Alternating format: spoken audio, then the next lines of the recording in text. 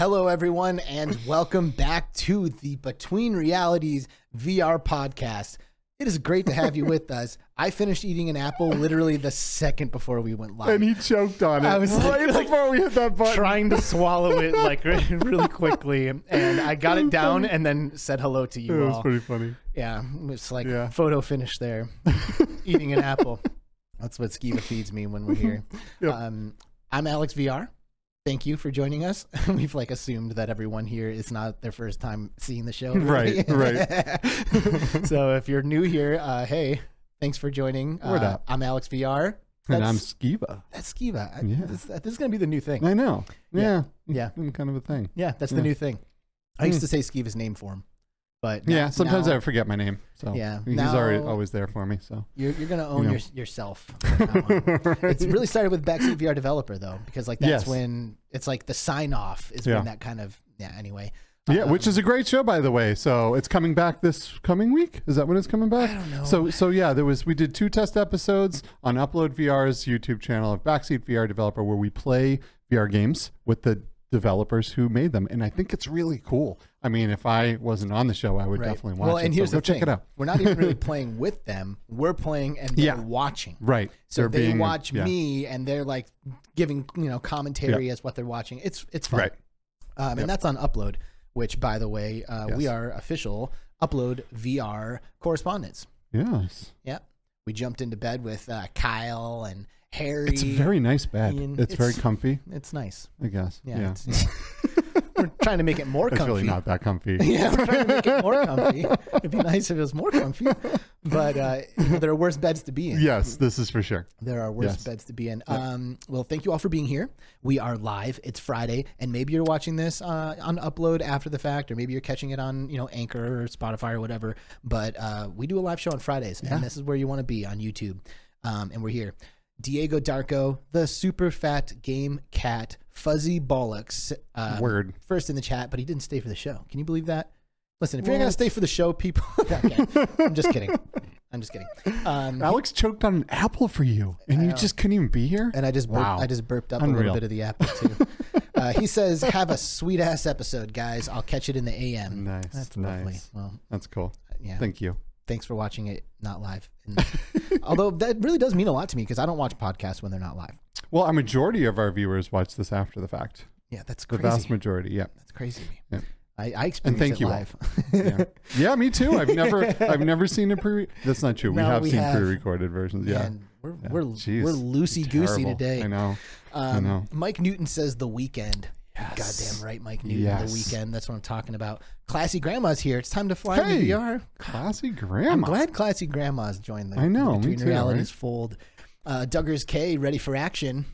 That's right, baby. What's up? Mr. Tasselhoff, hello all. Hey. What's up, dude? How's it going? Wrestle VR, what's happening, VR homies? I have not forgotten about you, Wrestle. Teespring was broken for a bit. Nightmare. I just got it working again like yesterday or the day before. So I'm sending you a link today.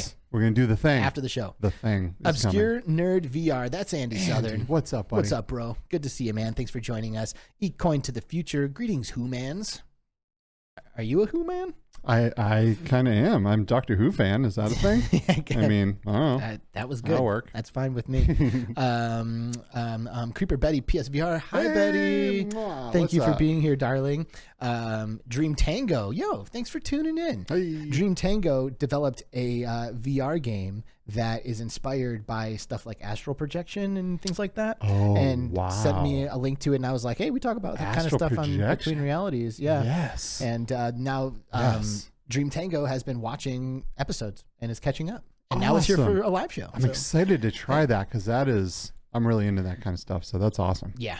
Well, I'll hook you up with them. Nice. Moby's Gaming made it in time. Yeah, baby. Yes. What's up? What's happening? Yes, you did. Andy's VR reviews. What up, guys? Good to see you, dude. Hey. Chi-Town D. What's up, people? D. It's good to see you, D. Lamfords is here. Hi, Al. Woo, Friday. That's right, baby. Word. Lamfords. That's the first time I've said your name, Lamfords. Thanks for being here. Yeah, thanks. Dark Angel 3. Hey, Dark Angel. How's it going? Dark Angel's here. Oh, is that Mepper? It's Mepper. Mepper, the homie. Good to see you, Mepper. Oh, Florian Fahrenberger. Oh, He says, "Hey there, can't stay Dahomey because as well. it's too late. I just want to say hi, and I'll rewatch the episode tomorrow." Dude, that's all we What's can up, ever Florian? ask, baby. Thanks. But you could just like leave it up, like on your TV or like your computer, and go to sleep, Yes, we get the watch time. There you and go. then make a playlist of Between Realities episodes and run them 24 hours a day. It's not asking that much, you know. Sampler 19's in the house. Sampler. What's up, Sampler Hey there. 19? Good How's to it see going? you, man. Thanks for being here. Mind Jive. Hey y'all. Hey. Good to see you, Mind Jive. Yes. We should do some mind jiving today. I think we're going to. Yep. I think we are going to do some mind jiving. Thanks for being here and supplying us with. Whoa. Too many buttons. Christ. I'm breaking all the things. This is insane. Sorry. I'm breaking the things. I'm fired again. This episode, Fire me again. this episode's already off the rails. It was a push the button by mistake. I noticed This is that. 2 episodes in a row you've done that. I know. So I don't think we're. All right. So Okay. anyway, Okay. listen. Yeah. We have a guest, Yep. okay? We do. Because I don't know if you've seen this show before, Yeah. but we always have guests. We and do. it really makes this show amazing. Mhm. I love bringing in new people to have conversations with every time. Yes. Um, Agreed. Yes. Today, we are joined by a man who is responsible for a pretty unique, what is this, like a peripheral or hardware device? Like, what would you... It's a hardware device, yeah, a peripheral that gives you haptic responses to different things without the use of gloves and stuff. Yeah, we'll let And then- we'll, yeah. we'll let him explain it, but it's it's some kind of weird trickery stuff that's going on. Yeah, The it's company pretty cool. is called Emerge, and the product is called the Emerge Wave 1. Joining us today is the co-founder and CEO of Emerge. Please say hello, everyone, to Sly Lee. What's up, Sly? Aloha, Alex Skiva. Good to see y'all. You too, bud. Aloha, brother. How are you doing?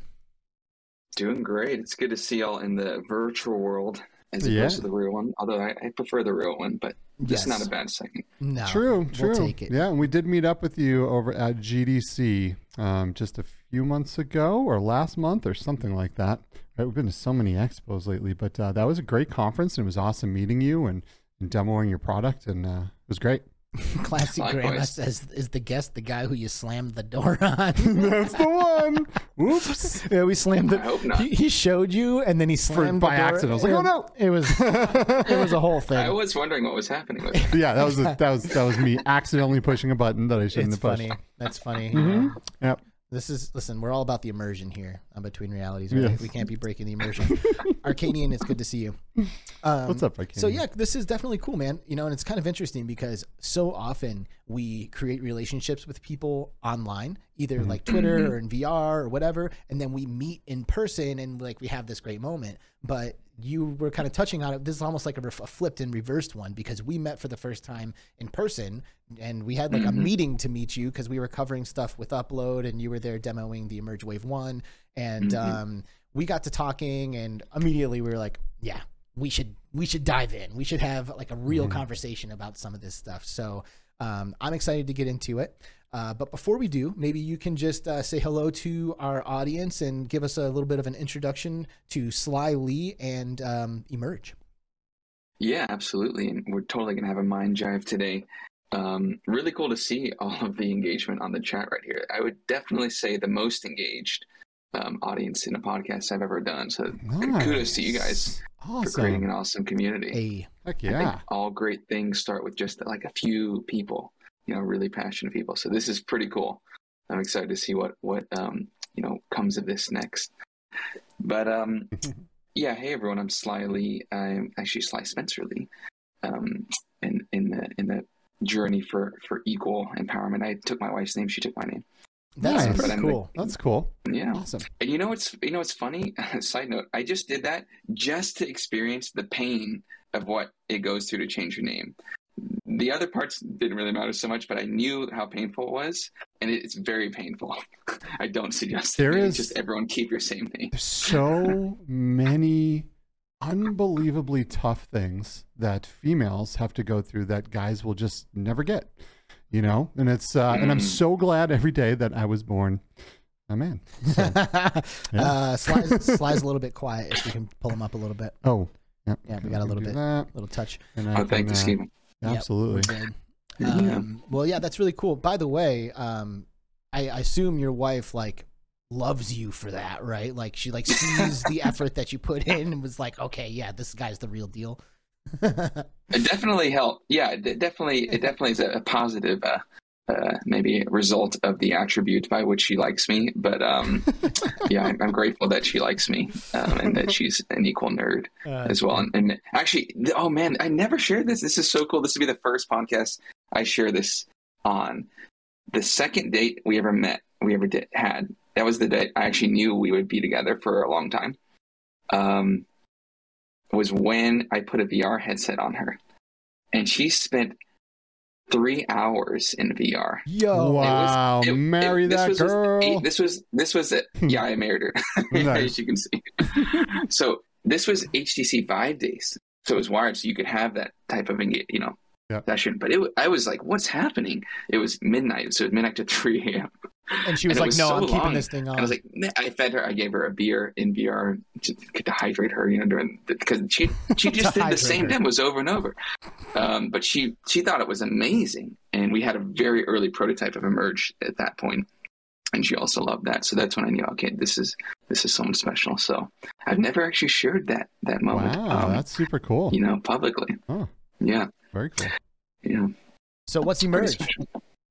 Yeah, so enough about me. So Emerge is a company based in LA that I co-founded with 2 other founders in 2015 out of this NASA Google X experiment, to be honest. And, we're not a VR company per se, but we definitely have been big believers in this space and just immersive tech from the very beginnings of this last wave. I wouldn't say the beginnings of all time. It's been a long time ago, 50 years ago or so. But the concept of Emerge is a little bit unusual in that we did not start with a product concept, but as you can see, on the screen right there, is ultimately manifests in the product that enables you to physically feel stuff with your bare hands. The why, you always need a good why behind anything, especially if something's really freaking hard, is, I didn't say the F word, Skiba. The why behind why are we creating touch in VR is we thought that human connection was the most important thing to us as humans and would be the most interesting problem for us to work on. And we just felt that just in general, in 2015, we were pretty disconnected from loved ones, people that we care about, like how we could express ourselves online, how we could express ourselves to other people, understand our own emotions even. Understanding one another is incredibly hard. And I think the world felt that, and many people for the first time perhaps during the pandemic.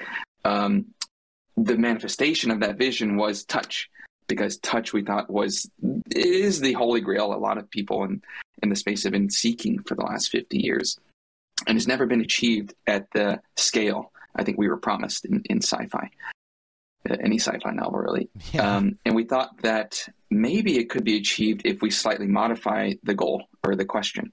And so the question Emerge is seeking is actually not replicating touch of, as we understand it, as these beings in this reality, but it's actually how do you create a level of touch that enables some emotional benefit in the virtual one. And I'd put another way, replicating even like the texture of this cap and the hardness in the 3D geometry. This is really hard, and this is a really simple object. But if you go about it from a technical perspective, to just achieve this fidelity, it would be really hard. And I would say maybe not possible with today's sensors and technology. And people have tried, and there's some really great demos I have tried out there. But we said, well, what's the goal of feeling this cap? Maybe to sell you like this kombucha or something, or a juice. But when we think about why we want to feel touch, it's actually for an emotional connection. So for me to try to connect or bond with someone that I'm not physically with, either in the same physical space or physical time. And so that's why in our mission statement, it's around creating presence over distance and time. Mm-hmm. So I'm interested in something, Skiva shared a tweet earlier just promoting the show today. And you jumped in there with a comment because in the description, we said that this is creating haptics for hand tracking apps. And you were like, yeah, well, I don't really like the word haptics. And I'm curious why you don't like the word haptics when we're talking about this. Yeah, I just got to throw the contrarian perspective in there. That's the key. But actually, this is why I really appreciate our chat, Alex, when we met in person and we had this conversation. I remember, which I'd never have had actually on that same level with anyone at a first meeting. And it was all around previous expectations. I personally feel that with every generation of like anything, like technology, humanity, like society, there's expectations put on us by the previous generations or paradigm. And I think haptics is what we're doing could be considered technically haptics. Yes, if you Google haptics, it is like we generate that. But I think the expectations around there in words and definitions shift over time. Just like the word like irony has shifted. It's like people use it in a way that's not how it's intended. Or like peruse is not used correctly. And those definitions will probably change because of how we use them. Same with haptics. I think haptics has so much history, rich history, and also baggage from previous attempts that what we're doing, number one, I really want us to free ourselves from those constraints because maybe we can do more than just replicating touch. And in fact, that is the goal, as I just mentioned, is not to replicate exact touch, but it's actually more around the closest word I can find, to be honest, and it's a terrible one, is synesthesia. Touch in isolation, not that interesting, to be honest. If you like, or at least to us, if you like close your eyes and someone pokes you on the shoulder, how do you feel? Well, it depends. Like, what's the context? Where are you? Who's touching you? Do you know them or not? And so really what we're doing is the combination. And it's not only the combination of visuals and audio and touch, but it's also like, what are new levels of human perception that are not possible yet when you kind of free yourselves from these older definitions? And there's a lot of really interesting neuroscience that has been done over the last, say, 10 years on like people just sensing things and they just can't explain it, that don't really tie to any one of the senses. So yeah, that's why I don't like haptics. This is good. We're going in a good direction now. Endeavor One's here. What's up, Guido 7335? Hello, everyone. Good to see you, dude. And Mash Daddy Cool with the $5 super chat. That's right. All right. He says, yo, yo, yo. Thank you. I saw this at GDC and it was absolutely incredible. And Sly was awesome to talk to. This technology is amazing. Thanks, Mash Daddy. That's Mash Daddy Cool from Q2C community. Amazing guy. Amazing channel. Amazing community. He's all right. Okay. I love him. I do. No, we love you, dude. So yeah, dude. We're going in a good direction here. You know, one of the things. And I just want to call out Dark Angel's comments. Really interesting, because yes, once you start thinking about how much touch influences our language, our emotions, our perception of place and being, it's like astounding. Like your mind will like exactly explode and will be pushed to the max. And once you tear those apart, it's like kind of the classic 5 whys. Like, why do we do this? It ends up like coming to the similar place, I think, is around like emotions. That's like the ultimate manifestation of touch. So for me, I work with bHaptics and I've done a lot of extra haptic stuff that a lot of people have not done, and one of the main things that I've really taken away from my experiences with haptics is the fact that all of them are implications, or I don't know if that's the right word. They all imply something. Like it's not that it's replicating the feeling of touch. It's that it's implying that touch is happening, and your brain does the rest of the work. Like, I don't think, obviously, like the closer we can get it to being lifelike, the better. But I don't think it's necessarily. I don't think it necessarily needs to be lifelike in order for us to start having more emotional attachment or more emotional connections to the experiences that we're having. A lot of times, like, just a little bit of a bump is enough to give you that confirmation, like, yes, I touched it, or yes, I did the thing, or yes, that was good. And, it's not like it feels like a gun is actually firing in my hands. It's implying that a gun is firing when the vest shakes and I pull the trigger. So that's what I feel like is the potential of kind of what you're talking about, like as we start to uncover these new technologies and peel away some of the layers of them and take new approaches to how we apply haptics to experiences, I think we can find other ways to imply that connection and imply those touches that will allow us to have those kinds of experiences and those emotional connections to the experiences that you're talking about. 100%. Yeah. Now I remember you saying something similar when we met. And I was kind of like, oh, this is a great meeting of the minds here, because I've never heard anyone else say that besides Emerge, but this is fantastic because that means we're not the like lone crazy ones like off in a corner somewhere. That means actually the timing might be right for this, which is really key, right? If you want a startup to be successful, timing matters a lot. So what does the Emerge feel like? Yeah. So, well, you guys felt it. You felt it. So I'd love to hear your definition of it. I'm sure you would, but I asked the question. It's so hard, which is always why I love to ask other people. I found it impossible, actually, to fully explain what it feels like. The closest I'd come is like 2 definitions, maybe.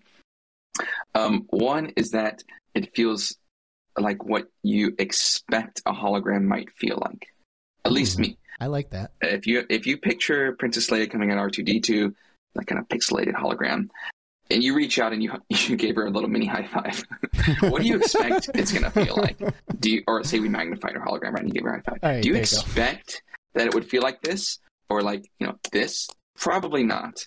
You probably expect some level of dimensionality, 3D construct, and enough pressure where you could like make out definitions of things like her hand, maybe the rough geometry, but you could like push through it if you were like went too far.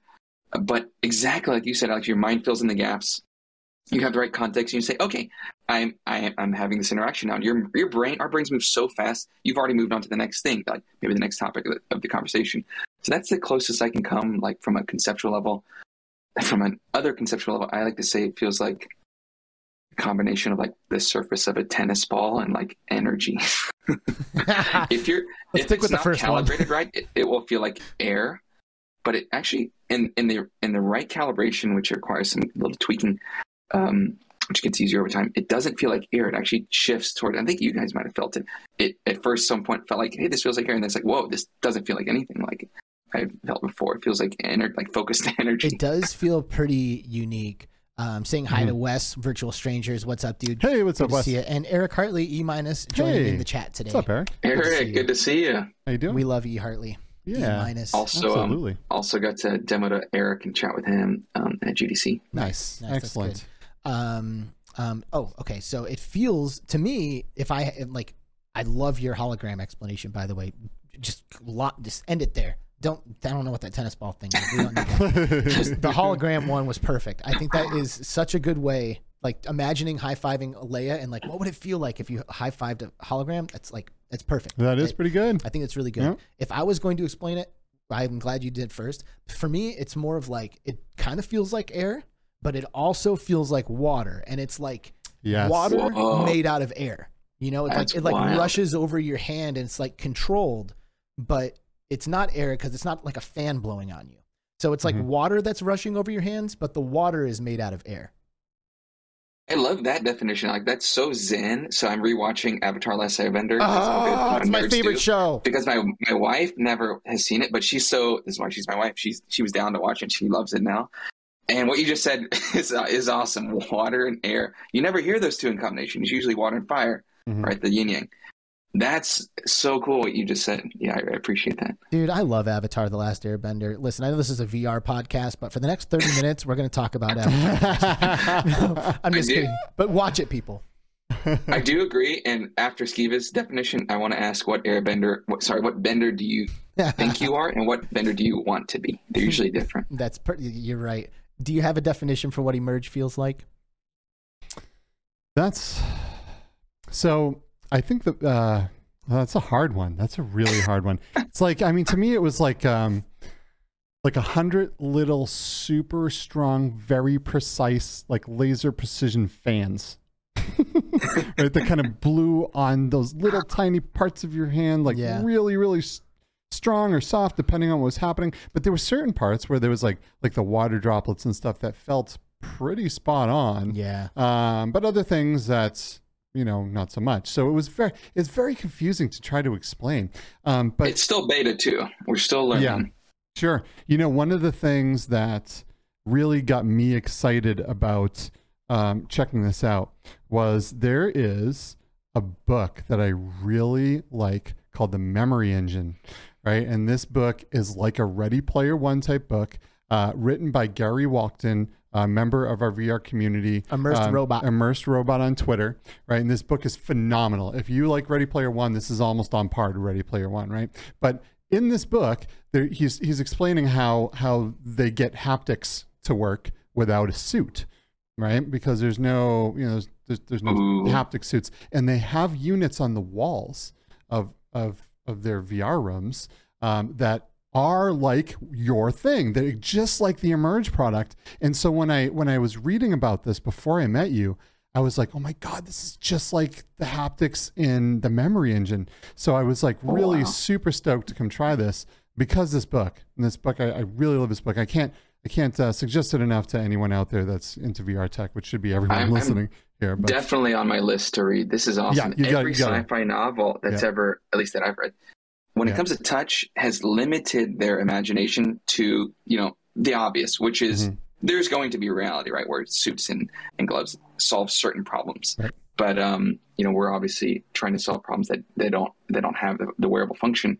So that's really cool. I'll definitely read that. Also, I love the title, really, really good. The Memory Engine. We love the concept of memories. It's very powerful. Yeah, because this is so instead of wearing a VR headset like in the first Ready Player One, they move more towards brain computer interfacing VR, which is more like Ready Player Two, which wasn't a very good book.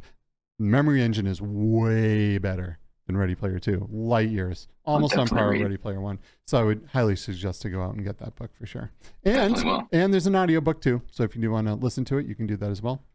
So anyway, that's why really made me excited to try this, because I see where this kind of showed me where that technology would be going in the future, right? Because really, who wants to slide into a suit every time you gear up for VR? We gotta put a headset on, we gotta grab our controllers, we gotta turn on all the stuff, put on a haptic vest, put in some arms, a facial interface, or slide in a tussle suit, which is like a wetsuit and it's not easy to put on, right? Like, who wants to do that? There's got to be a better solution to this problem.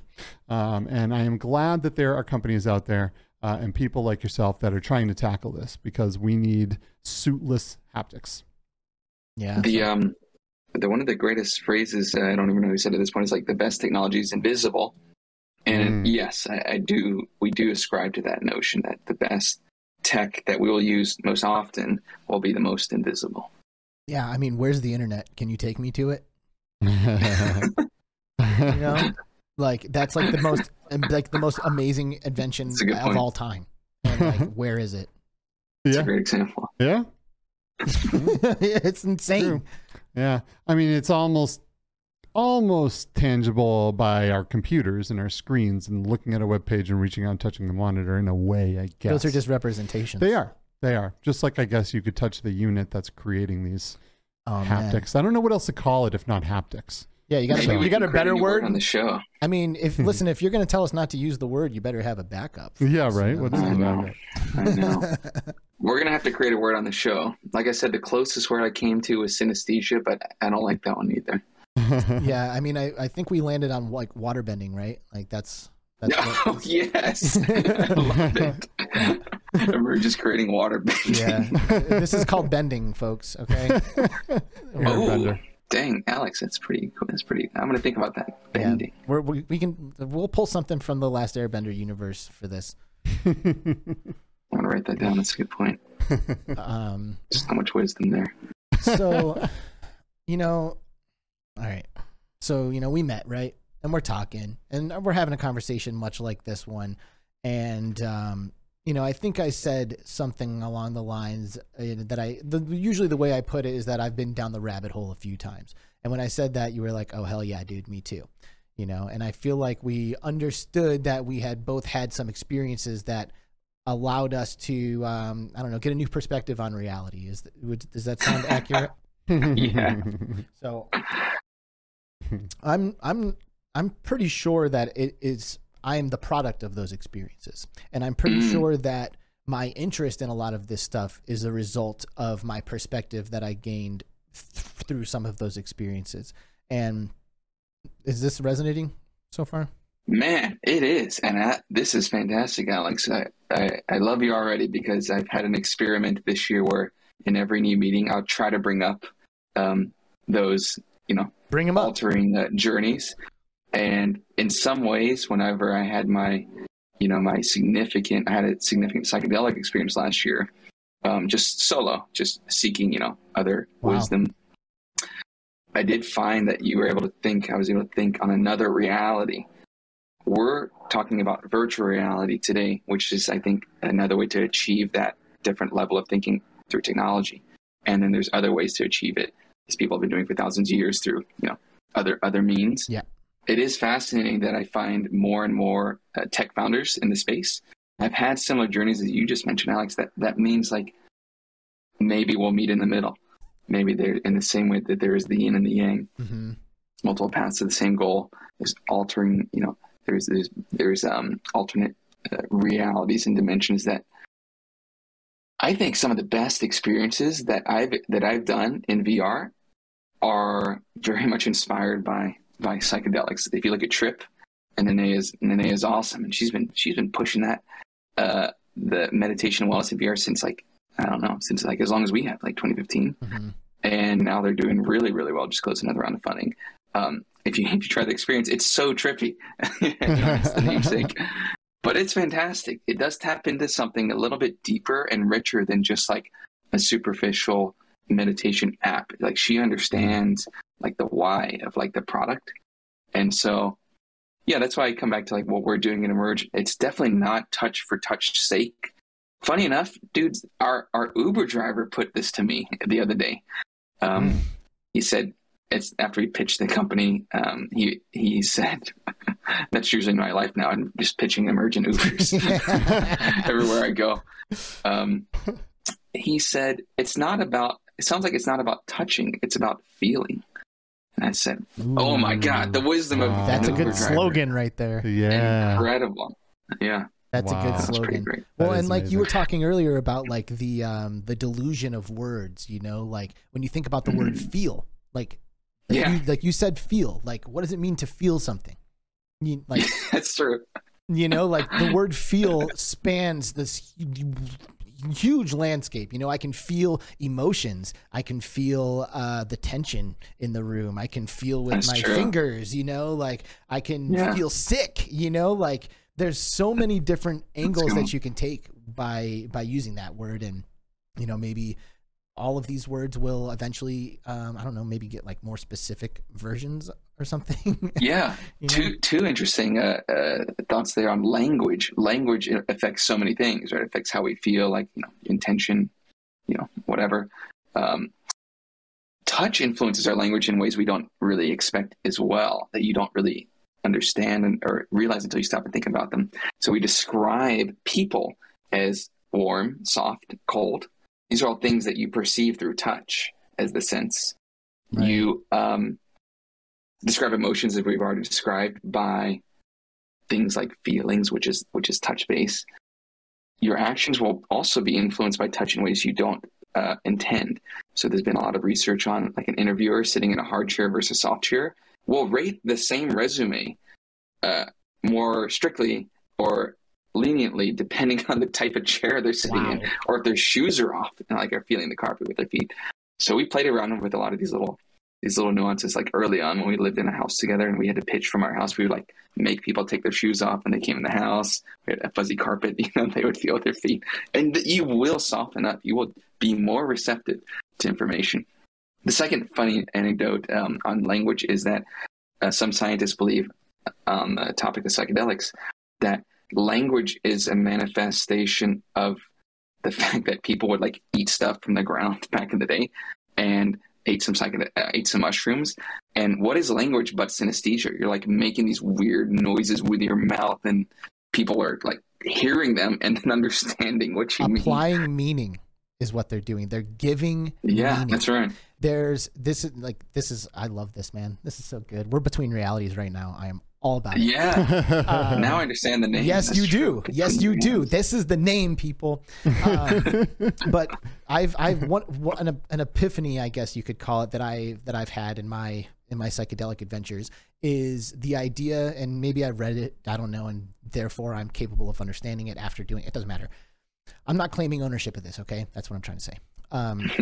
But the idea is that we, as perceivers of reality, what our like primary goal or thing that we do is give meaning to the experiences and to the things that are happening, because inherently there is none, right? Like it's the playing out of all of this stuff that has no actual meaning, but by perceiving the reality, we're actually able to inject the meaning into it, just like with words. You make a sound, but inherently it means nothing.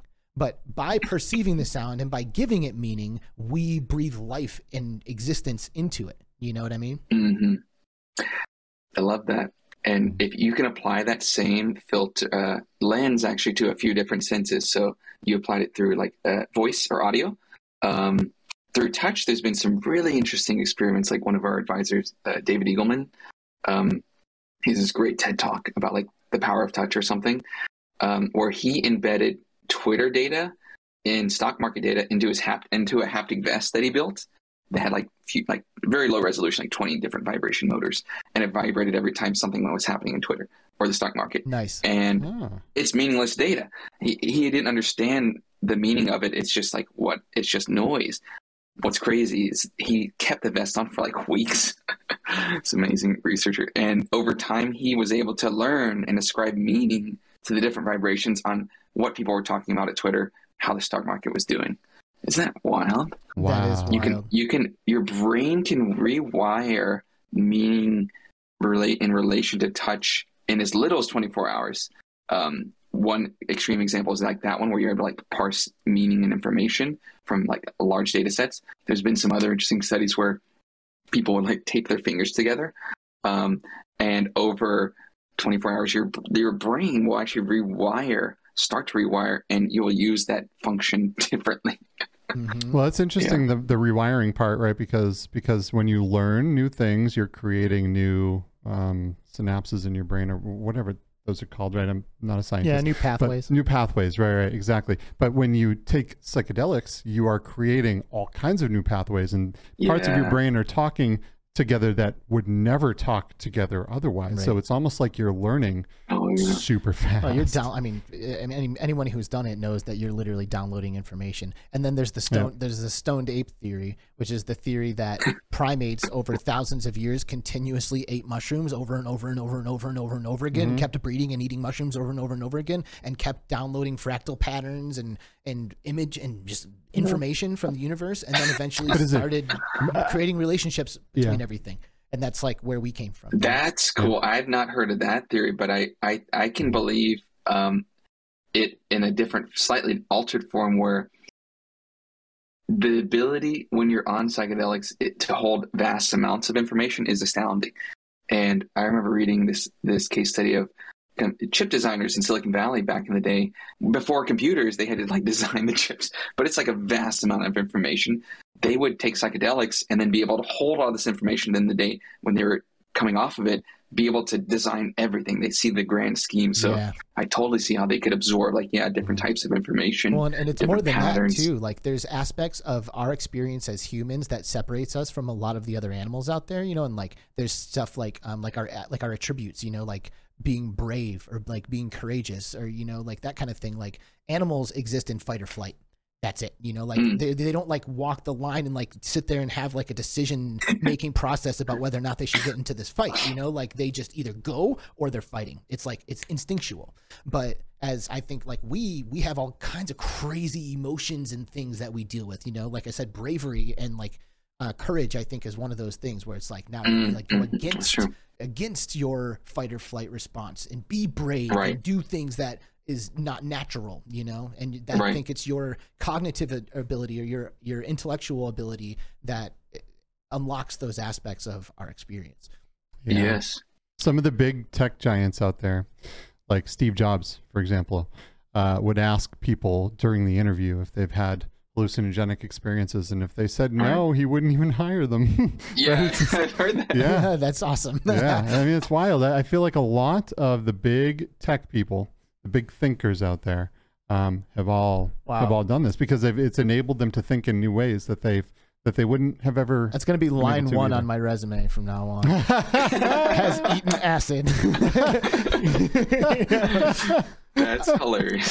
So to bring it back a little bit, there's another thing I wanted to just throw out there. This is another anecdote about like learning through touch and stuff. I remember hearing about a study where someone wore a belt that would vibrate when they were facing north. Like when you turn to face north, boom, so cool. It vibrates, you know? And after like a week or maybe two, I don't know what the time period was, but a short amount of time, you can take the belt off and you always know Yeah. which direction you're facing. I know, incredible. You like literally Wow. learn a whole new Incredible. sense by wearing something that provides a haptic experience just when you turn to the north and it's like, there's north. Incredible. You keep doing it, there's north. And you're just like pounding north and south and east and west into your brain. And then boom, it's like second nature. It's there. That's incredible. I do remember hearing that, and that is why I think that there is a place for wearables and like suits and things for different use cases than we're approaching. But that's a great one. Like I would love to.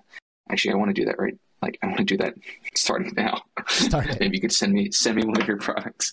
I would love that. It's a bit on that topic. It's amazing, like why that is no longer important. If you think about why do you want to know where true north is? It used to be very useful. Yeah. And I think we've gotten very far from like nature and like this whole thing called like an ecosystem that we exist in. Is that, And is that's that interesting. yeah, this is good. Is that necessarily good or bad? Do you have like any feelings Mhm. about that? I think it's net negative when you forget that you're part of an ecosystem for sure. I Mhm. think so. I was actually a marine biologist as my first and only job. Cool. So I used to be more of a conservation naturalist, where it's just, hey, just don't fuck up just don't mess up the environment and just leave it alone. But I think it's impossible now because there's just so many of us, and it's only going to like go one way. Like population only increases over time. To where I do think that we have to just evolve together with our ecosystem. In fact, I heard the best definition of what a person is last week. This is also very much in the psychedelic vein of like a philosophy. If anyone listens to Alan Watts, that's like the number one. Oh, book I love would say. Alan Watts. That guy is Nice. next level. Guys, this is why Yep. we get along so well. So Yep. I just discovered him last year as a philosopher, but if you read his stuff or listen to his lecture, it's phenomenal. Mhm. But I love this one lecture where he attempts to he mentions some stories of monks that try to define what they are. Like, who are you? Most people try to attempt to describe themselves by their family name, which is pretty odd if you think about it. Is that you? Or their profession? That's not you either. Where they came from, not necessarily biological features either. That doesn't make sense. And it ends up being impossible to describe who are you. And then I was talking to a neuroscientist last week, and she mentioned this fascinating factoid where the medial cortex, I think, that part of your brain is activated. See if I can get this right. The same part is activated when you think about yourself and when you think about others and yourself in relation to others. So like it's the same thing. And the concept of like separate events are all arbitrary. We've decided what is the beginning and end of a season or of a time or of a person. And anyway, the best definition of a person I heard last week was an ecosystem. Because we drink things, we eat things, they exit our body. We exist in a bigger ecosystem, but we have a bunch of microbes in our body. Like the bacterial cell count in our body outnumbers the human cell count. Yeah. Does that mean we're like bacterial sacks? That means we're probably an ecosystem. Well, it's really interesting too, because like I could cut my leg off and like feed it to a shark. And am I still here? Yep. Yeah. You're not Let's missing cut any off of my you. second leg. Am I Yeah. still here? Yep. Let's cut off all my limbs. Yep. Am I still here? Yep. Let's like I'm obviously not my body, right? Yeah, your or am biological I my avatar. brain? I'm not Yeah. my brain. Like you couldn't like Yeah, just you're take not just a your chunk of brain my either. That's brain. true. Yeah. Uh-huh. So it's obvious that the physicality of this whole thing isn't me, right? Because I can just shed things. I could eat my own finger, you know, like That's such a funny point. That's a good point. you know. Yeah, your biological avatar does not define who you are. It is not you It isn't per you. se. It isn't you. No, it's it's all part of it's all kind of part of the ego, which is kind of we start to pile things on top of each other and form an identity from things that we like or things that we've been through and things we've experienced, and that becomes us. But Yep. that's why kids are so pure, right? Because they they haven't been corrupted yet, and they haven't it's yes. they're the closest thing that there is to true You know, identity. I actually have a theory, and this is my own theory. I will take credit for this one. I have a theory that babies and infants actually are like, they understand the nature of reality, Mm. or they have a better understanding of the nature of reality than we do, and it's because they don't speak. I think the second that we learn language, like you were saying, we lose it, because our brains become like filing cabinets, and rather than experiencing things like just at face value, like this is what it is, like this, I shouldn't have to say, oh, this is a mug and it's black and it's got Soul Fox Gaming's logo on it. Like, that's my brain and my language putting stuff into a filing cabinet. But if I was a baby and I couldn't speak anything, I would just experience this cup. And it's not the cup, it's all of reality. So I think, like, before we learn to speak, we're still so close to the source that, like, we technically are like existing in a way that is like, I don't know, like we're capable of connecting with the true essence of what this experience is. But once we start to speak and learn language, it all just gets erased. You know, there's a lot of like, there's a lot of people that have voiced the kids, as Kiva mentioned, having a lantern consciousness, like being able to just see everything. But what you mentioned, Alex, I've not heard of that philosophy. That I think that it might be uniquely yours, which is really fascinating. Because another question that was posed by Alan Watts was, what is a thing? How do you define a thing? And you end up, a thing. What is a thing? It ends up being like the mug. Like, how do you, that mug is a thing. What is a thing? And you end up finding the answer is a thing is a noun. It's words. It's grammar that we've ascribed to that thing we call a mug. Yes. But children, you're right. They just experience it. Yes. And you're hitting the nail on the head right now. You're hitting the nail on the head. Yeah. Yep. Yeah, this is so cool, guys. I love that some of the people that just joined in are like, why are we talking about St. Buddhist Cult? Well, why are we talking about it, Sly? Why are we talking about it on a VR podcast? Well, it's very important. Yeah, it's very important. And as we realize with the show Between Realities, I think it seeks to be in another level of thinking. And VR is one of those paths to get us there. Yeah. I'm about to go on a separate tangent. I feel like it should be a law for any lawmaker to pass a law on someone else that is not them.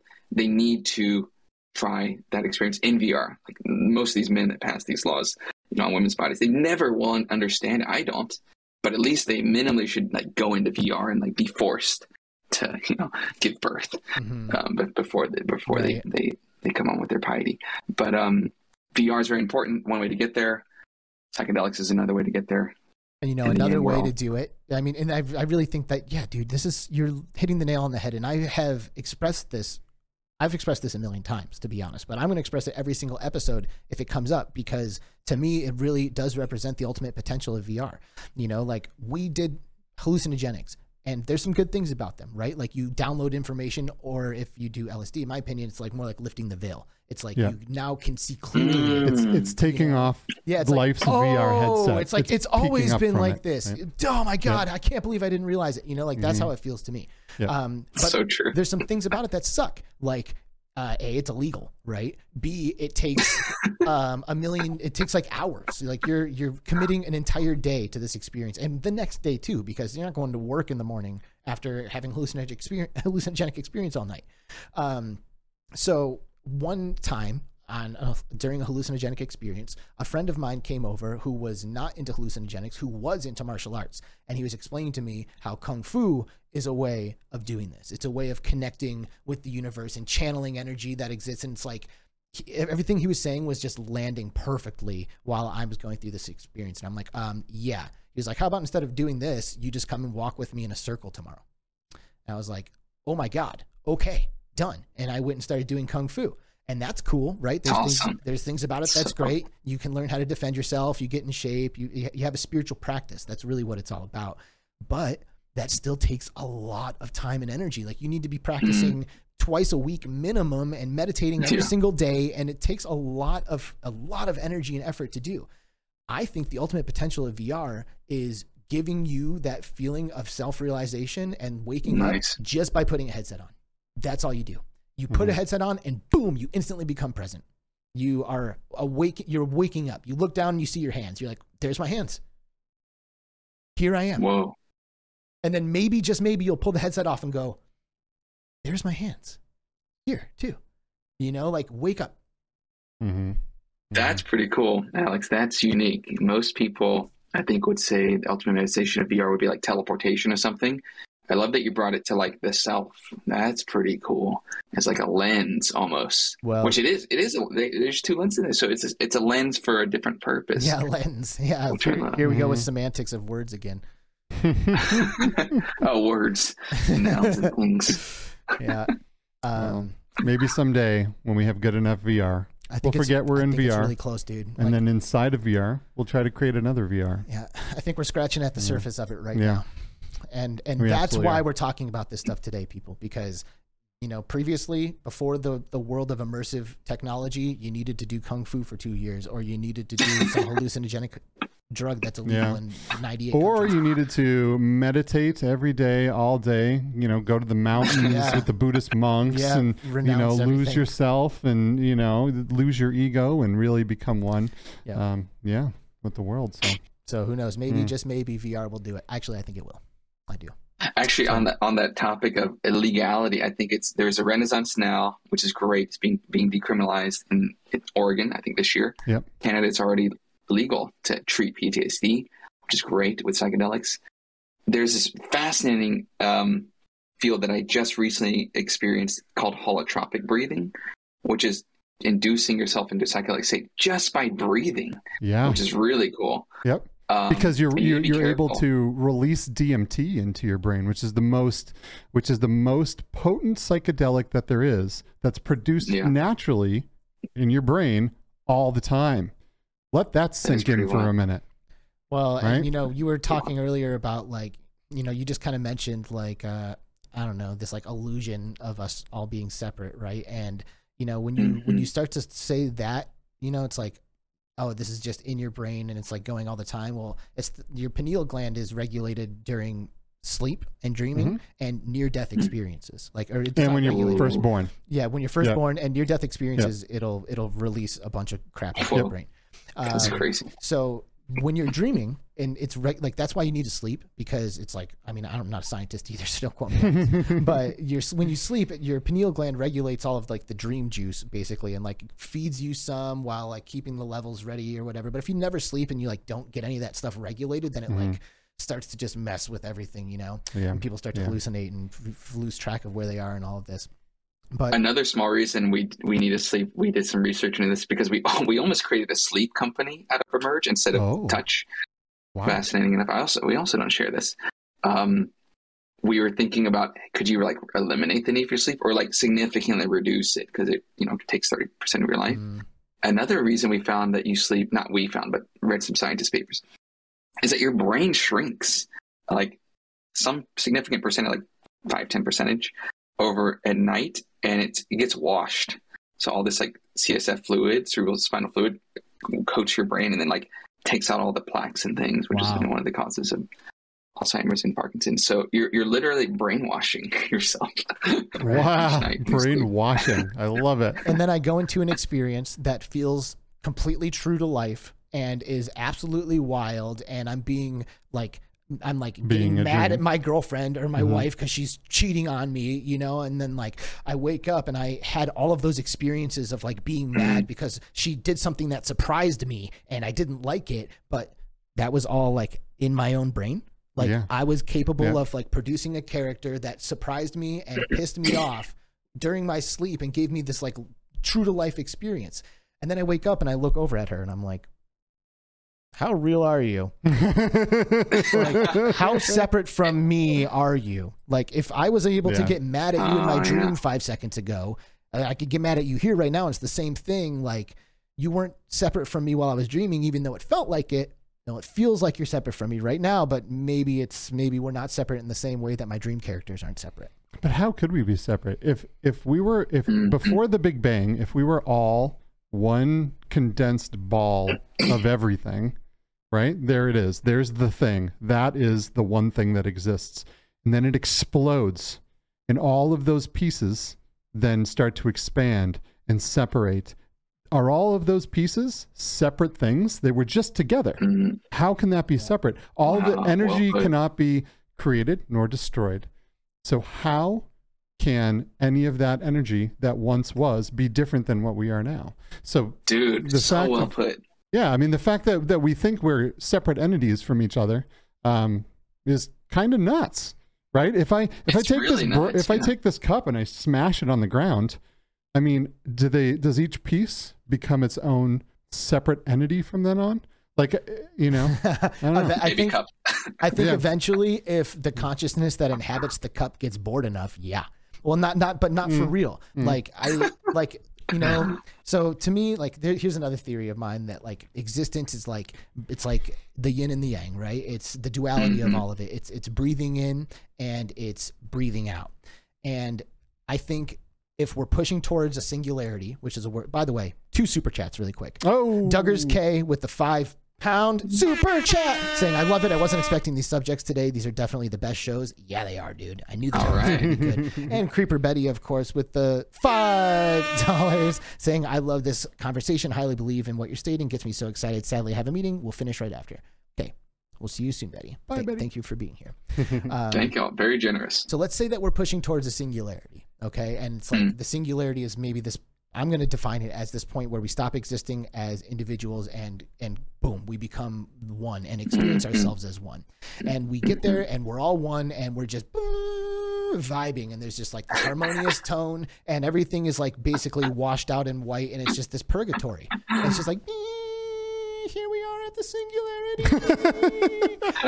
And then after a while, that gets boring. You know, after a while, someone's like, man, will somebody throw a brick through a window, you know, just like smash this thing and bring some chaos back to this, because otherwise we're just bored here. So someone picks up the brick, smashes the glass, it falls to a million separate pieces, and we say, okay, finally I can be all of these separate pieces again, and I can have conversations with myself again, and I can not know things again, and I can experience discomfort again, and like I can do all of these things that I thought wasn't what I wanted, but they were actually like all of the colors on the canvas of life. You know, like the singularity might be great for a minute, but someone's going to throw a brick through that glass again. You know, like that's the duality I'm talking about. Like you go up, you hit it, you come down, and it descends into chaos, and then goes back up, singularity, back down into chaos again. And that's like, without that duality, what is there to experience? You know? Yeah, I do agree, actually, which is interesting because I didn't always agree.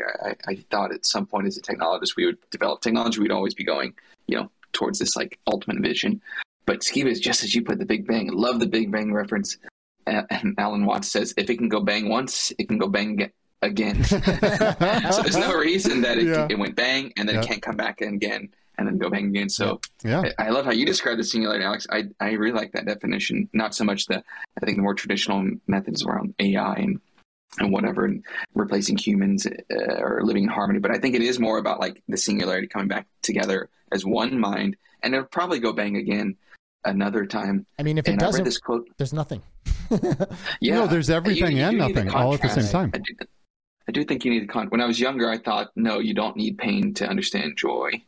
You don't need suffering to understand happiness. But older, I definitely realize you do need the contrast, or else the definition's impossible. What was I going to mention on the singularity? Oh, Alan Watts. I lost my train of thought here, but Big Bang coming back together again. I'll come back to it. I do think that one of the thoughts that a contrarian thought I have is that we will inevitably lose our sense of individuality. Just as you mentioned, like it'll be on harmonious tone, mind meld, and I remember my quote now. In the same line of thinking as you mentioned, so Kevin Kelly is the co-founding editor of Wired magazine. He's a brilliant guy. I feel like pretty underrated, and like people don't reference him enough or read his stuff.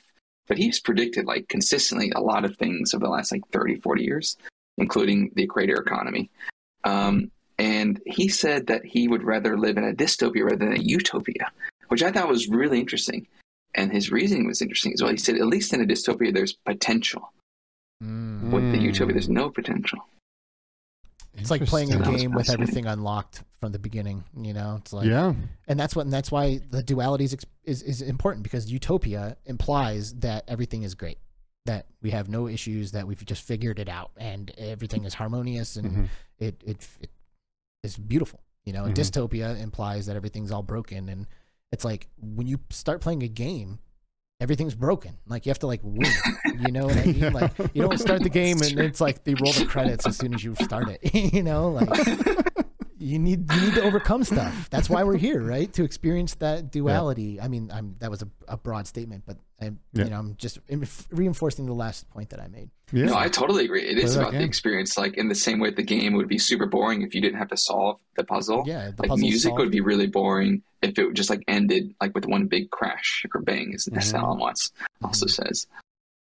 Yeah, well, you know, that the thing with the game is the perfect way to describe it, because, you know, like you put in a cheat code, you get all the money, you're invincible, you have all the weapons. Yep. The game becomes very boring very fast. It's literally all about the journey. It's not about the ending. It's about the journey. Yep. And, you know, it's kind of why we're here. We got to experience those things that, you know, that are hard to do in a game. We have to grind on things and beat bosses that are tough, but that's the duality, right? Is that once you've accomplished that, then you feel the happiness, and you can, because of that duality. Right. So Yeah. This is all really awesome stuff. I want to share another little thing about the Big Bang, just because it's relevant, and I don't get to say it often enough. But this is an explanation as to how consciousness came to be. And of course, it starts with the Big Bang. And for whatever reason, I can't go behind the Big Bang. I think the Big Bang implies that we don't have to, right? So the Big Bang goes off. That was the singularity before the chaos. Yes. Big Bang goes off. And it sets off into effect all of these fundamental physical laws that everything in the universe is going to abide by for the rest of time. You know, right off the bat, boom, they go, and everything is abiding by these physical laws. You know, this hits this at X speed, it bounces off and goes there. And as the universe starts to expand, it it starts off pretty mild, just like a rock bouncing off of another rock, and there you go, there's your physics. But as it continues to expand, it becomes more complex and starts to manifest itself in like compounds of atoms coming together and creating like heat and fusion and gases and different states and all of this stuff. But everything is still governed by the same fundamental physical laws as they started. So let's fast forward now, and the universe gets super, super crazy, and we start to see all kinds of wild stuff, like, I don't know, life on this planet, and your perfectly symmetrical circulatory system or nervous system, you know, that like is all still abiding by the same initial fundamental laws, but it's just gotten really, really complex. You know, even when it comes down to like the electrical impulses in your brain, it's all still from the same beginning thing, reinforcing a little bit what you were talking about. So the universe becomes so advanced that it becomes self-aware. It realizes that it's here, and it starts to ask questions like, what am I? What is this anyway? What's going on right now? And that's you. Like, you are evidence of the universe become self-aware, asking itself questions and experiencing itself from like a subjective level of reality. Man, 100% agree. And this is why Hitchhiker's Guide to the Galaxy is my favorite book of all time. I love the wisdom in there, and the absurdity and the humor. So good. That is a great book, and even a great movie. You know, I don't know if I've finished it. I think I've put it on at night and passed out like a million times. Yeah. So you're talking about the book, though. You're saying the book is the way. Yeah, the book's fantastic. Oh, you feel like you haven't finished the book? Oh, you got to read the book. No, I've never read the book. I gotta read. It's a quick read, first one. I wish I could read more. Do you read often, Sly? I try to read often. I read 25 books last year, but through audio.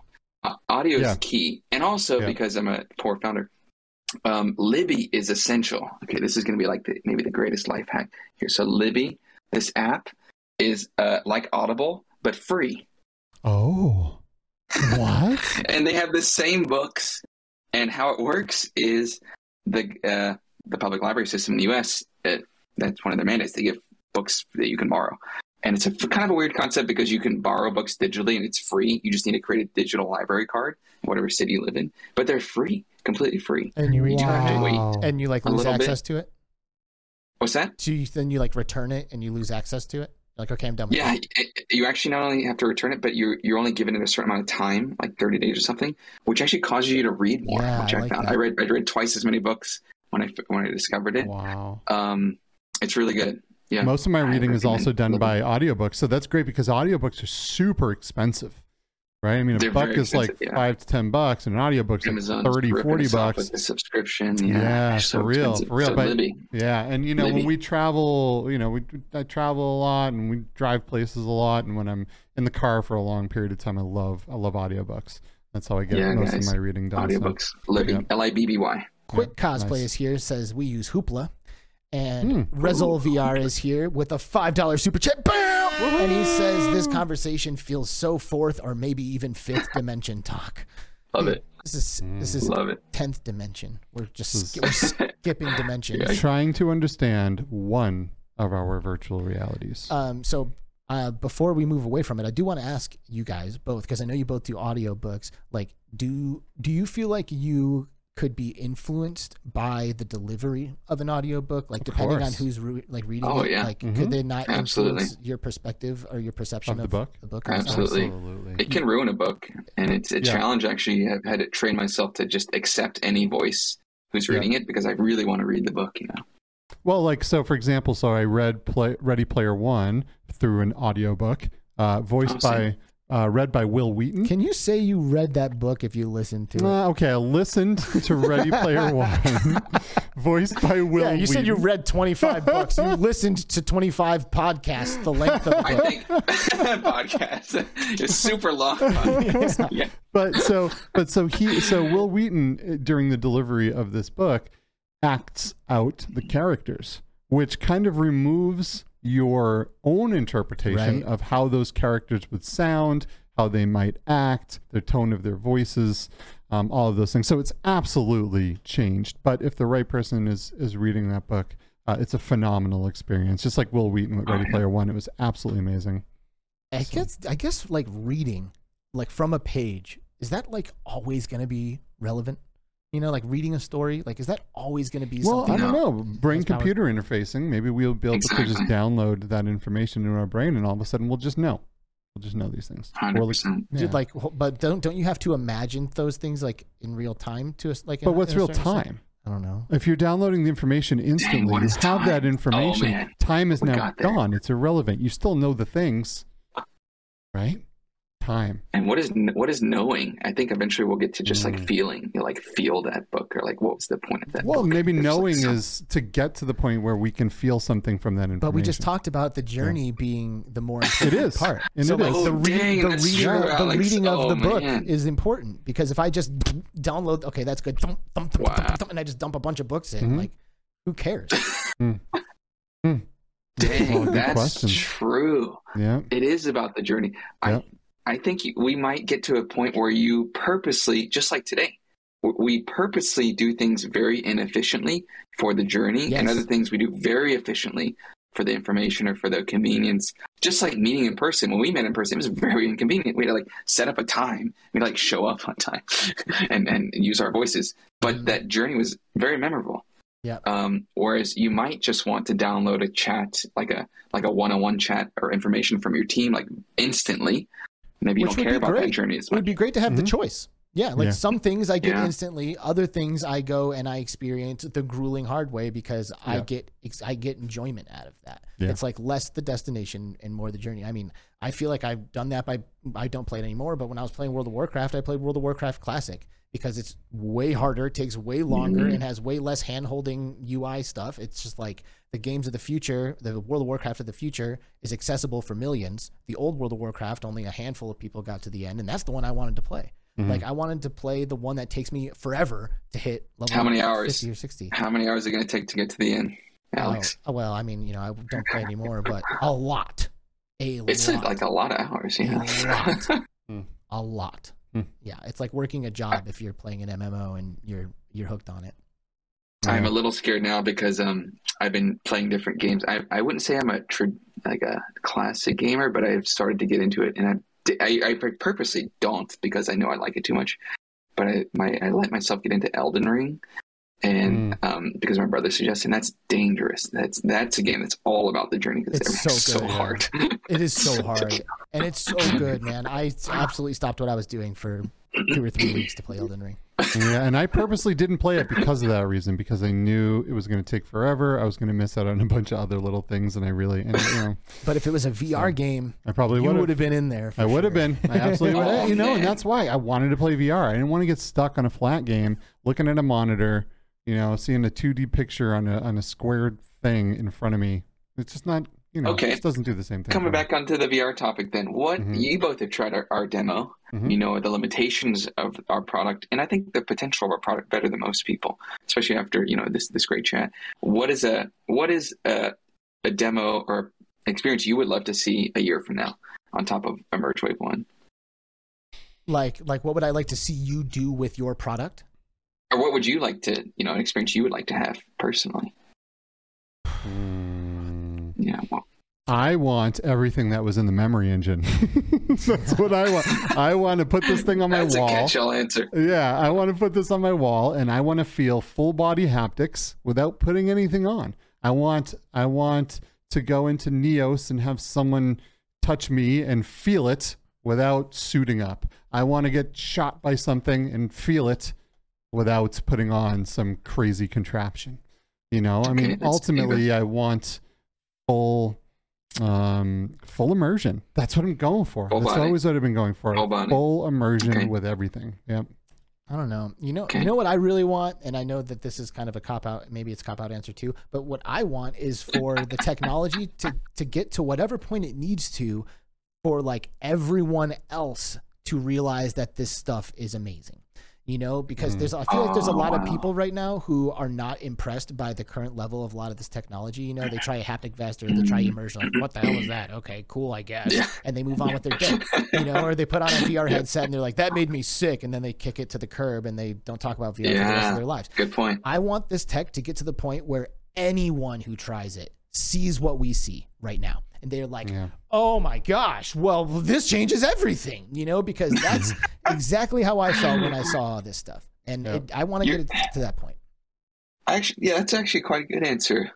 I think we're all building technology, parallel together, pushing the industry forward. And if people don't give it or see buy in for the potential, then it's, they're never going to buy in, or the dream will never happen. Yeah.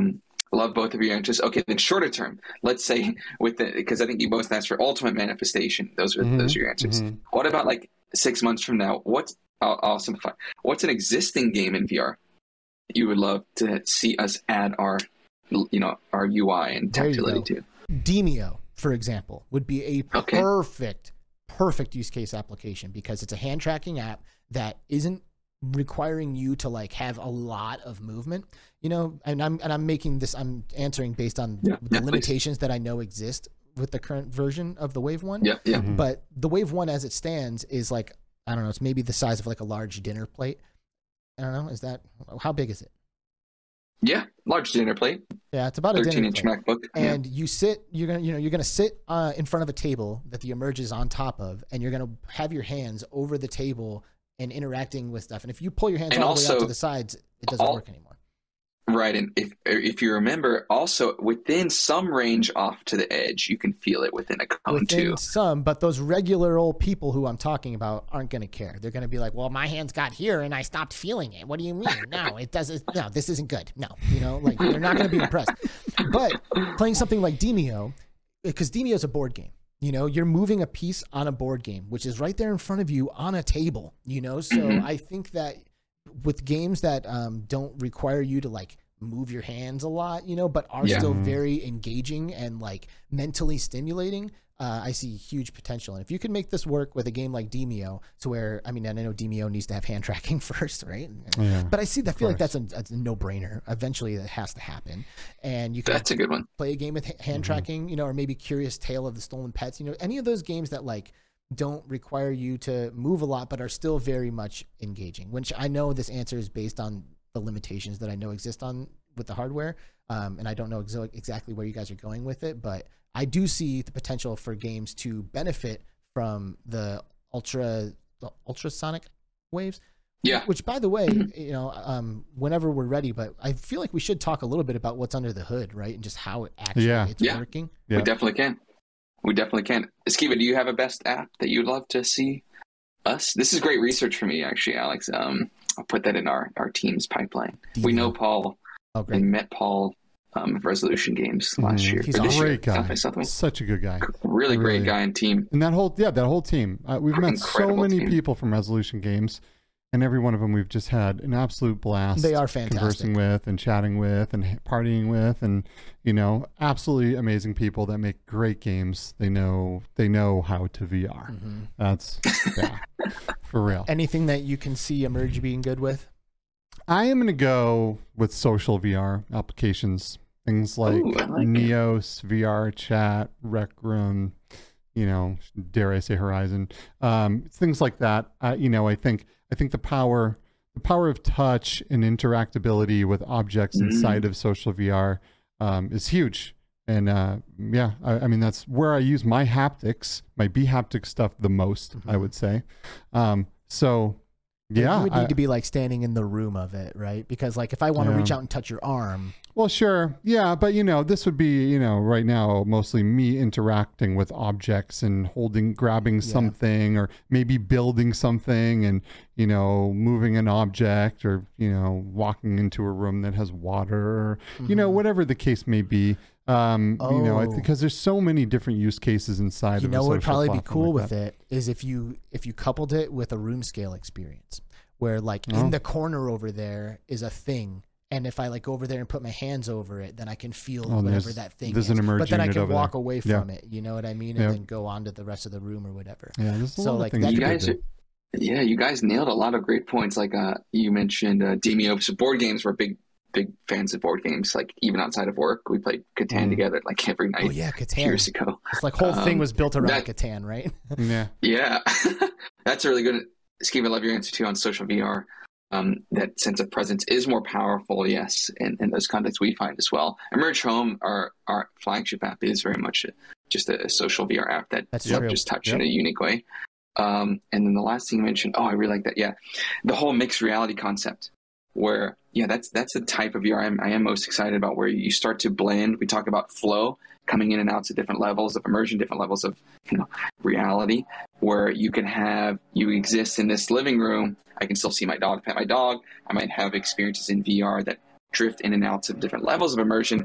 You might have tactility and like some fine-tuned motor requirements like here in this section, but maybe because of limitations of our technology this year and next year, you wouldn't have it everywhere. But I think there could be value added in between those moments. Mm-hmm. So tell me what's under the hood of this thing. Oh yeah, let's talk about the tech. So we use ultrasound.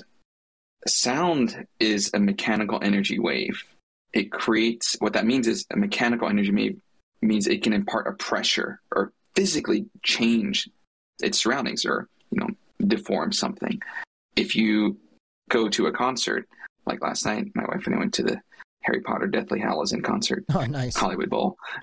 Sweet. It was pretty cool. And the symphony played the music along with the movie in real time. We could feel those sound waves actually on our body because they like really cranked up the volume.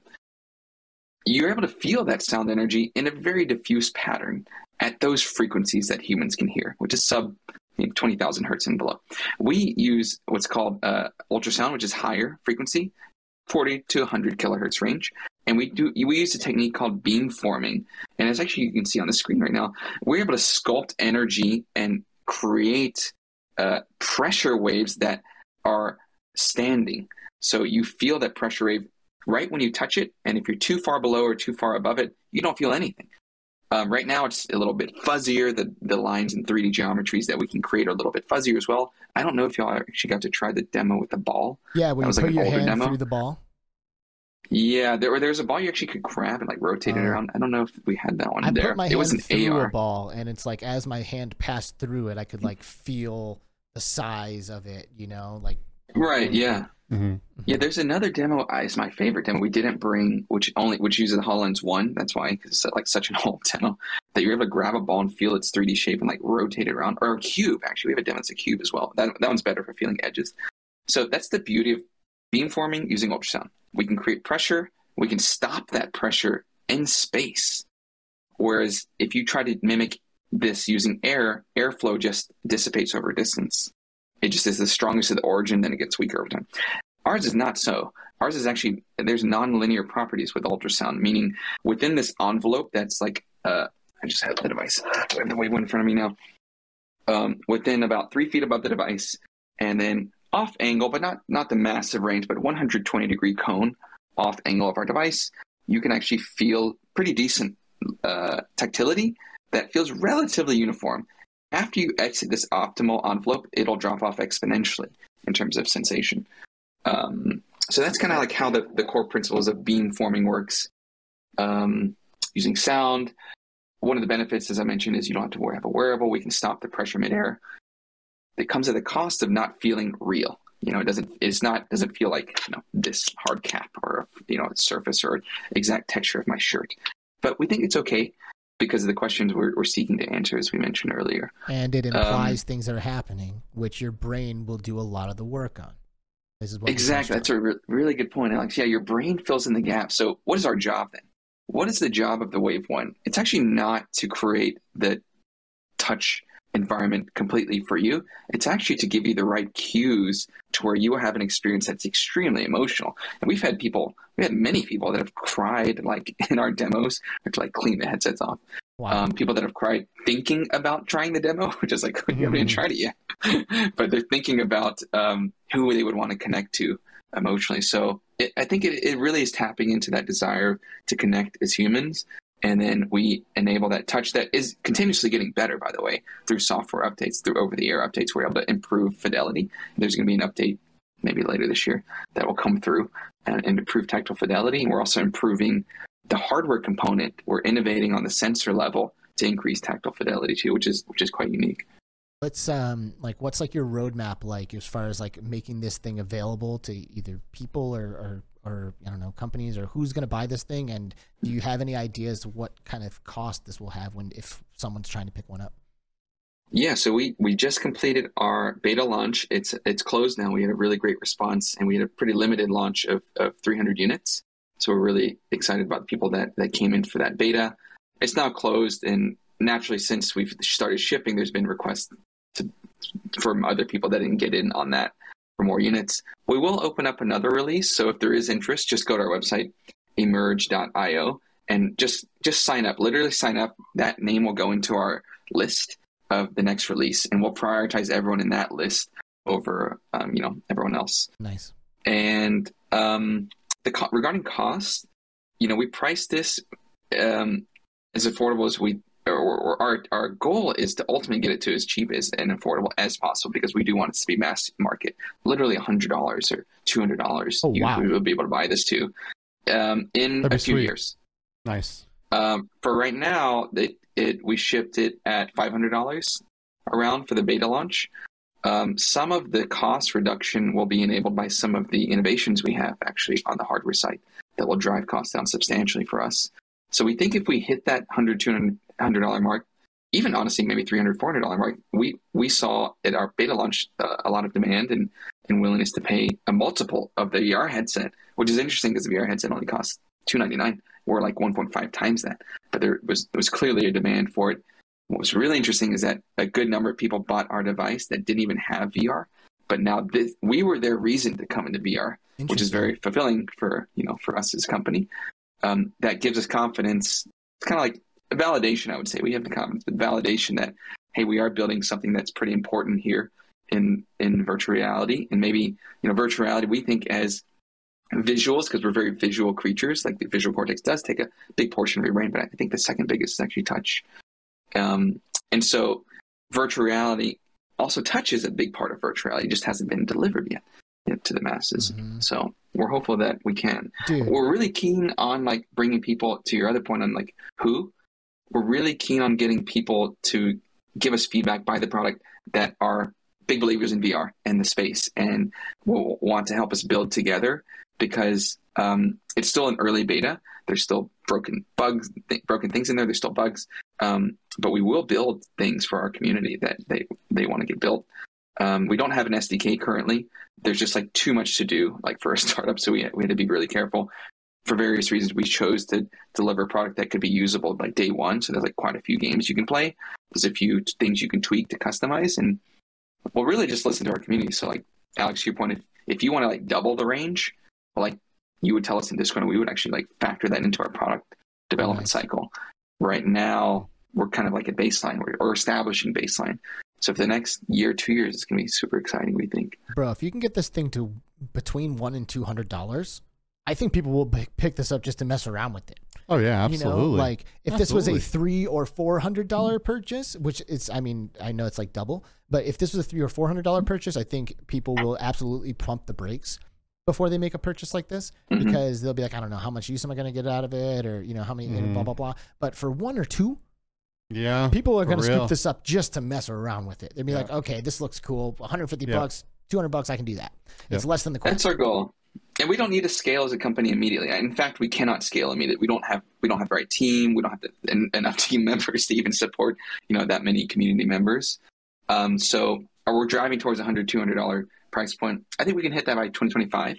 Nice. In between now and then, it'll be some, you know, order of magnitude in that range. We're going to wrap this up pretty soon. But Arcanian has a question for you out of the chat, and I think it's good. This should be a good little thing to kind of wrap things up for us. He says, so when technology gets to the point where VR is indistinguishable from reality, do you think that there will be a responsibility to ensure that we can tell the difference? That's a really great question, Arcanian. I've heard variations of the question, but that one's actually quite different than where I thought it was going when I started reading the question. I'll start with a few other points because I actually need to think about that one a little bit. In terms of responsibilities to our community and like say to our children, because like one day I do want to have children with my wife, is when I think about our responsibilities, and we talked about nature and forgetting that we exist in this ecosystem, that's dangerous, I think. So in that way, we've been designing our product to where we don't have to meet that threshold where it feels real. Excuse me, your request, which is understandable, is for it to feel real, meaning like full body, full immersion to this reality. We're not designing our product, to be honest, to hit that goal. Maybe other people would, or maybe we would approach that at some point. But part of our philosophy is that we think there's benefits and probably even social benefits of distinguishing the different realities.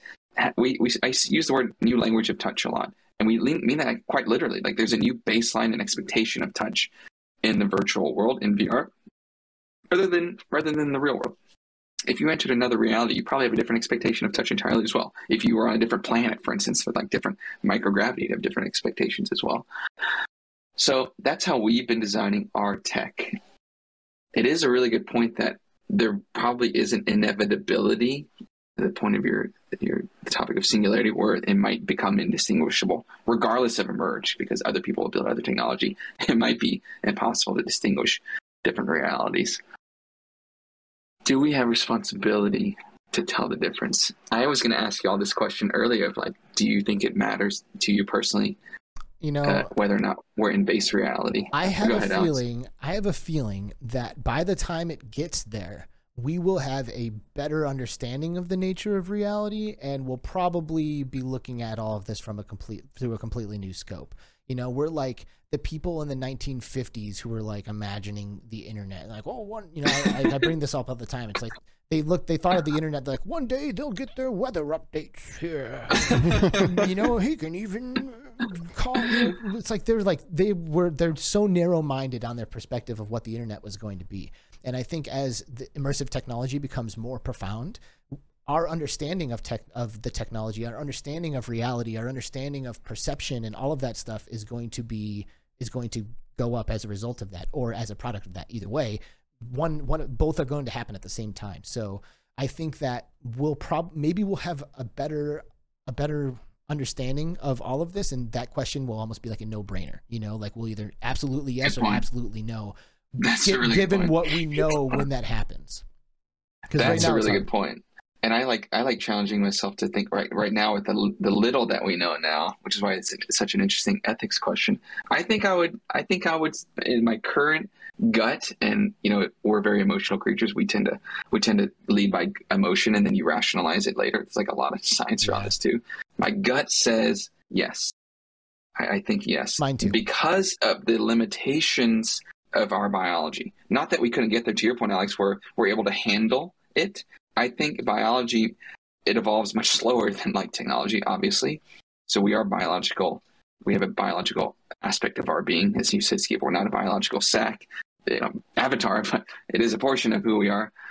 And I think that because of that linearness, we probably should have a responsibility. And one of the things that makes VR so compelling is, in my opinion, this like lack of real world consequences that comes along with the experiences that we're having. I can go on a killing spree in VR and like my conscience is clear. Like I'm not going to jail. I'm not going to do anything, So let's say it gets to be lifelike, and now I'm going on a killing spree and I know that there's no consequences here. But what if one day I wake up and I forget that I was not in the game anymore? And I went on a killing spree and then the police showed up and they arrest me and they gave me the chair. It's like, oh crap. Like I messed that up, like there's not supposed to be consequences. Oh crap, indeed. That was a mistake. What about things like prison, for example? Imagine if you could put a full immersion headset on someone and not tell them that wasn't real. Oh my gosh. How can you That's escape so from a prison that you don't know isn't really there? Right? And would you want those people to know that it's not real? Wow. But at the same time, Like the Matrix? I mean, it's kind of maybe what we're in now. I'm not saying we're prison, but we kind of are, right? I mean, in a way, because I don't think this is 100% base reality. Mm-hmm. But I don't think so. Yeah. Either. So I feel like the consequence, I feel like the different scenarios would kind of play out on how that's going to work. We just got to be careful on the megacorps, the mega corporations that, because they're not going to want, if we think it's a game, we might not be as apt to spend the money and do the things and take things as seriously and give the data, and you know what I mean? So there's going to be a lot of places that will prefer that we don't know the difference. Mm-hmm. Well, and another thing too, it's like, and I mentioned this recently, but in my pursuit of mastering dreaming and like trying to become a lucid dreamer, because to me that is indistinguishable from reality. That's cool. When you're dreaming something, it is indistinguishable from a real life experience. While you're dreaming, when you wake up, you're like, oh no, that was different. But while you're there, it feels real. So in my pursuit of trying to master that, I realized that even though I knew that I was becoming conscious in a consequence-free environment, I was still not able to detach who I was and the kind of behavior that I would naturally have from who I was in that dream, because I'm still me either way. It doesn't matter. Like I'm still me across the board. True. So regardless of which reality it's in, regardless whether or not I know it's real, I'm still gonna be me for the most part. That's such a good point. And the last thing I'll say, and I apologize, I do have to run, but this has been fantastic. We should continue this, guys, over dinner sometime in the real world. Yes, say no more. Absolutely, that's happening. The last thing I'll say on this, because this is between realities, is I've come to think or believe this is not base reality, and it doesn't matter. I don't think it matters. That is, I agree with you there. You're right. I don't think it matters. I used to think it matters. I don't think it does. It doesn't to me anymore. And for me, it's the same with free will. Like I've convinced myself that free will is an illusion and that everything is the playing out of inevitabilities. But I don't think it matters. A lot of people think it matters. They feel like they lose agency when they realize that free will is an illusion. But to the experience, it's the same. So aloha, bro. Same. Aloha. Aloha and mahalo, guys. This has been fantastic. Aloha, mahalo. Really enjoy this, guys. Sly Lee from Emerge, you are out of here, dude. Thank you so much for joining us. This was everything I thought it could be. Absolutely, dude. Thank you for coming. Oh, wow. Likewise, guys. Have a great weekend. Stay in touch. You too, bud. See you later. Say goodbye to Sly, everybody. Bye-bye. Bye. Boom. And just like that, he has been ejected from our show and will never be seen again. And hey, everyone, thank you so much for joining us for this episode. This was a Between Realities episode through and through. I had a feeling this was going to happen with Sly. Oh yeah. When we talked to him at GDC, we were like, "You're coming on the show. Yep. You're coming on the show." Yep. I loved that. I did too, man. I feel like my brain got like a nice massage. It feels good. Absolutely. And for the people that want us to stick more with a little bit more VR centric stuff, tune in next week because we will have. I'm gonna butcher this name. Benoit or Benoit. Benoit. of Cloudhead Games, and we'll be talking about Is it some Pistol Whip. Benoit? I'm not sure, Benoit. but he'll be here and he'll tell us how to pronounce his name. Yeah, we've got. So. And what does Benoit do at Cloudhead? He is a developer for Pistol Whip. Sweet. We got Yep. a Pistol Whip developer flying in. It's obvious that I didn't book this guest, right? People, I'm like, who is this guy? What's going to happen? But Cloudhead Gaming being one of my favorite studios, I love Pistol Whip. I am a huge fan of this game, of how physical it makes you and how much of a badass it makes you feel like, right? I mean, you can't possibly feel much more like Neo or like John Wick or something than you can when you're playing, And I just love Pistol Whip, the music and the rhythm So good. aspect of it. All of like, it's so good. I love rhythm games. Like VR and music when they combine. Yeah, it's so good. It's so It is good. so good. Yeah. So listen up, chat. You guys have been fantastic. Thank you for your contributions in the live chat today. Mm-hmm. We didn't get to a lot of it, and I know a lot of you signed off. You were like, hey, I got to go. I'll catch the rest of this later. I see every single one of those, and I appreciate you for letting us know that you're leaving too. It's like nice. It's like you're here, you say hello, and you leave, you say goodbye, and we know now that you're no longer there. And believe it or not, that actually matters to me, and I think Absolutely. it matters to Skiva as Absolutely. well. So We're thank here you for you guys. being here and communicating with us and chatting with us all the time. Dream Tango and Tribe Grey Wolf. What's up, Tribe? Dude? Tribe! VR Spry guy sliding in here for the end. Good to see you. Tom What's up? Flesh Eater Gaming in the house. Dark Angel, Duggars K, Arcanian, of course, with the question at the end. Eric Hartley, thanks for watching this, dude. Really appreciate you, man. He's going to see The Matrix with the live symphony score. Wow, that sounds rad. Nice. That's sick. That sounds Wicked cool. rad. Yep. Mepper and Creeper Betty and Laszlo 216. We see you there, dude. With Laszlo super chatted. Oh, I didn't even notice it. Dude, Laszlo super chatted earlier and says, isn't the struggle necessary for the satisfactory release of DMT? I think he was talking about the duality of all of it. And I think you're probably right, dude. It's, frankly, I got enough duality, just the anxiety that I experienced thinking about doing that. Like, there's the duality right there. I'm going to be freaking out up until the moment when that happens, which I think will probably happen one day, like. But DMT, you're constantly on DMT. Well, no, your but- brain produces it. You're I on mean, it for all real. the time. You mean taking more than your body would normally produce? I mean, by for itself. real, when it's completely legal and I'm not doing anything. Of wrong. course. I only However, do legal I don't know. things. You said once though that if you were able to take that headset off, maybe it's not a good idea because the game is then different when Yeah. you know it's just a game. So it's interesting. It's scary as hell, is what it is. It is. And there's the duality. That's what Yeah. I'm saying. Like, it's For real. scary. Yep. So there's, it's definitely a struggle for me.